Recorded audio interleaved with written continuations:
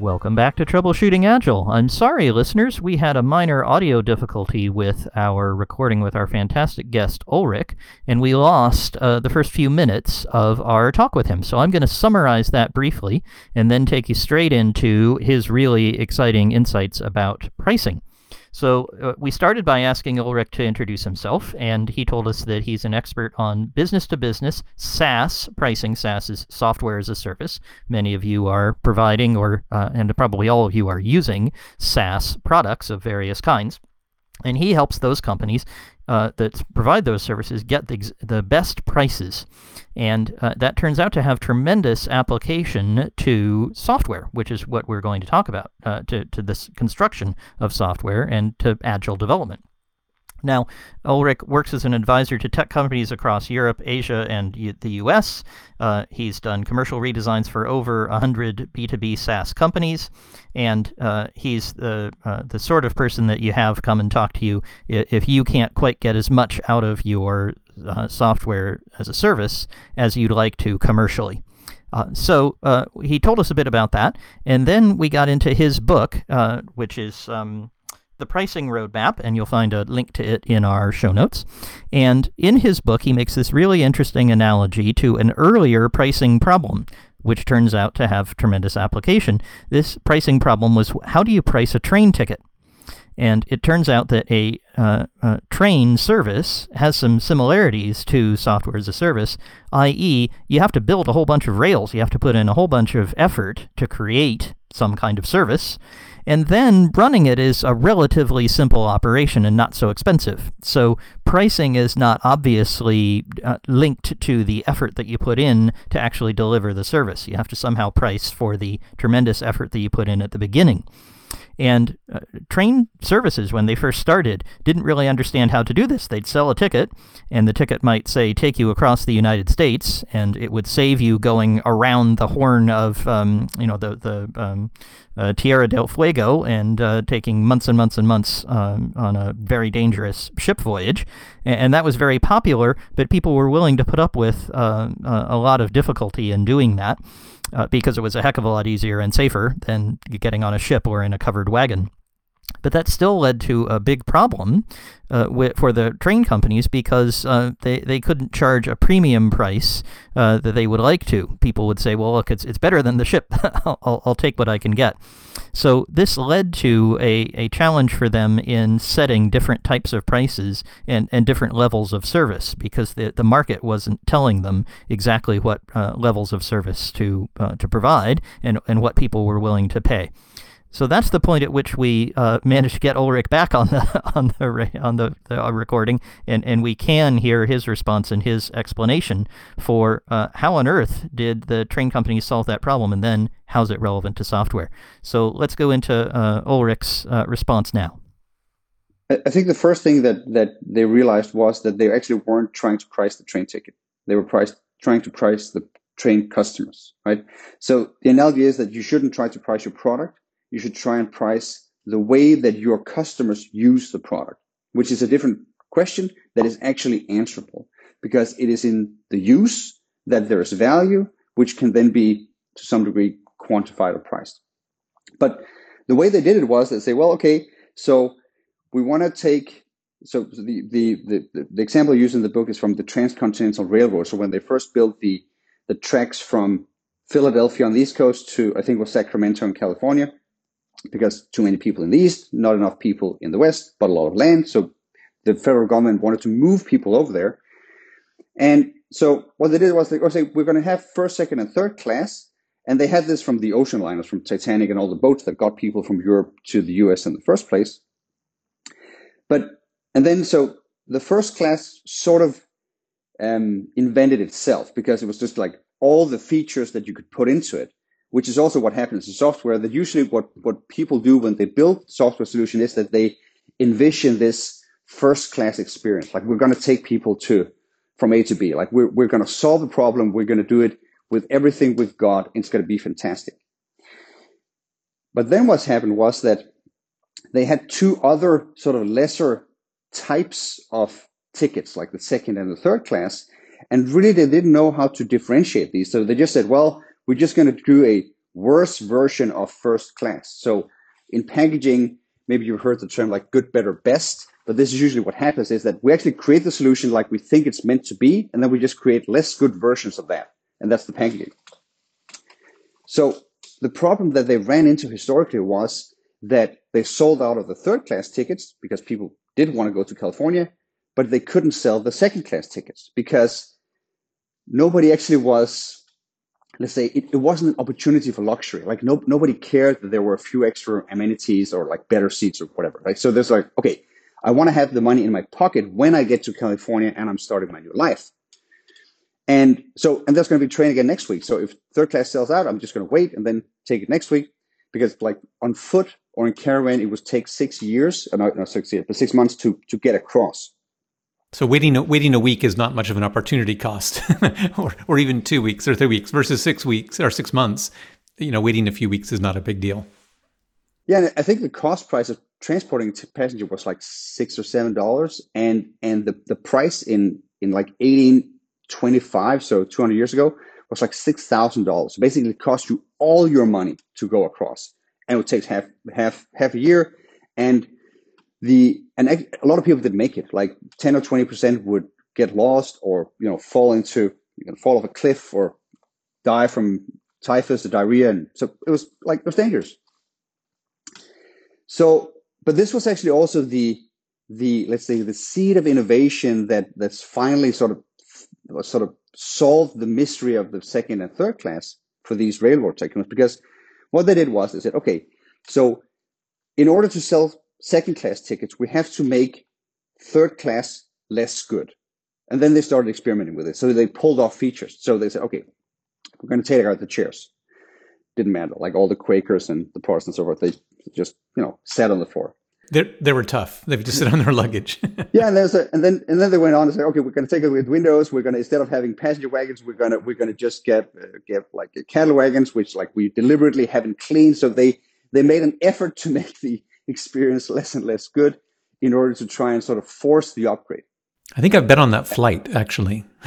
Yeah, and I think we've all been in that software as well, right?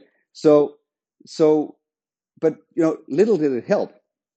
And then finally, they sort of reverted to their original thinking, which was, why did we build the railroad in the first place? Like, what's the core problem that our solution is solving?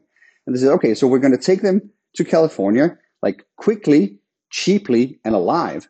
That's sort of the value proposition at it. This is, as brutal as it is, it's sort of a piece of, let's say, innovation in capitalist history, where, and I think to the defense of the railroad tycoons, this wasn't their first idea. And it is the deliberate reduction of quality in a product is almost never someone's first idea. But what the story teaches us is that there is a market for a lot of different versions of a product, right? And you just have to sort of find to the core of what it actually is people are buying, right? And this is often sort of what I'm trying to find out in the projects I run with my clients is like, okay, so you think you know what you're selling, but what are your customers actually buying from you? Let's figure that out, and then maybe we can get somewhere. And that seems to me like the key insight here is that on the one hand, we look at it as, oh, it made the service worse, and that's true. But the point was, it still delivered on a core, job to be done. There was still a core value that, even after you took the roof off, that the third class customers were like, great, that's still good value for money for me. Exactly. And it got to a very key distinction that existed in the market, which was that some people actually had the money and were willing to pay for that, let's say, extra functionality. And some people didn't have the second class money, but were willing to still chance it on the train on third class, right?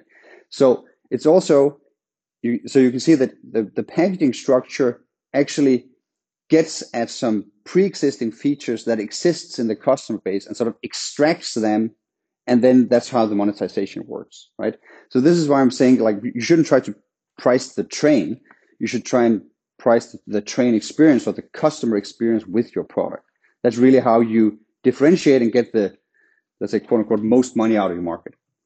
I see. And Ulrik, that gives a tremendous benefit for the technology team as well, which isn't intuitive. But I'm often counseling my customers, I'm working with one right now, to help them to match their technology investment to the value of the customer, because it's so easy to get that wrong. A very common pattern is for a technology team to build software because customers demand it, and they will build highly, highly custom software. They'll wind up with multiple versions of their product, each for a customer for just one or for a small class of them.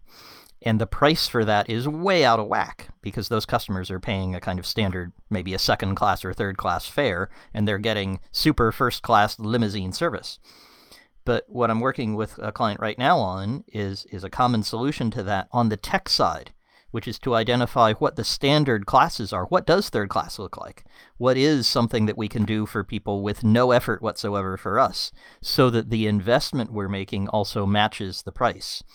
I wonder, is that something that you look at as well? What investment can we reasonably make? What cost of carriage? Do we have cattle cars to hand? So the way I usually look at it is I use the concept of a job to be done, which I just define as a problem that is being chased by demand. So what we want to look for is sometimes I even start packaging with what I call the point of first demand. Like, what is it that the customer reaches out to you to get solved? Because that means that they already have taken action, which means that they likely have budget, which means that they are willing to pay for whatever it is that they're looking for.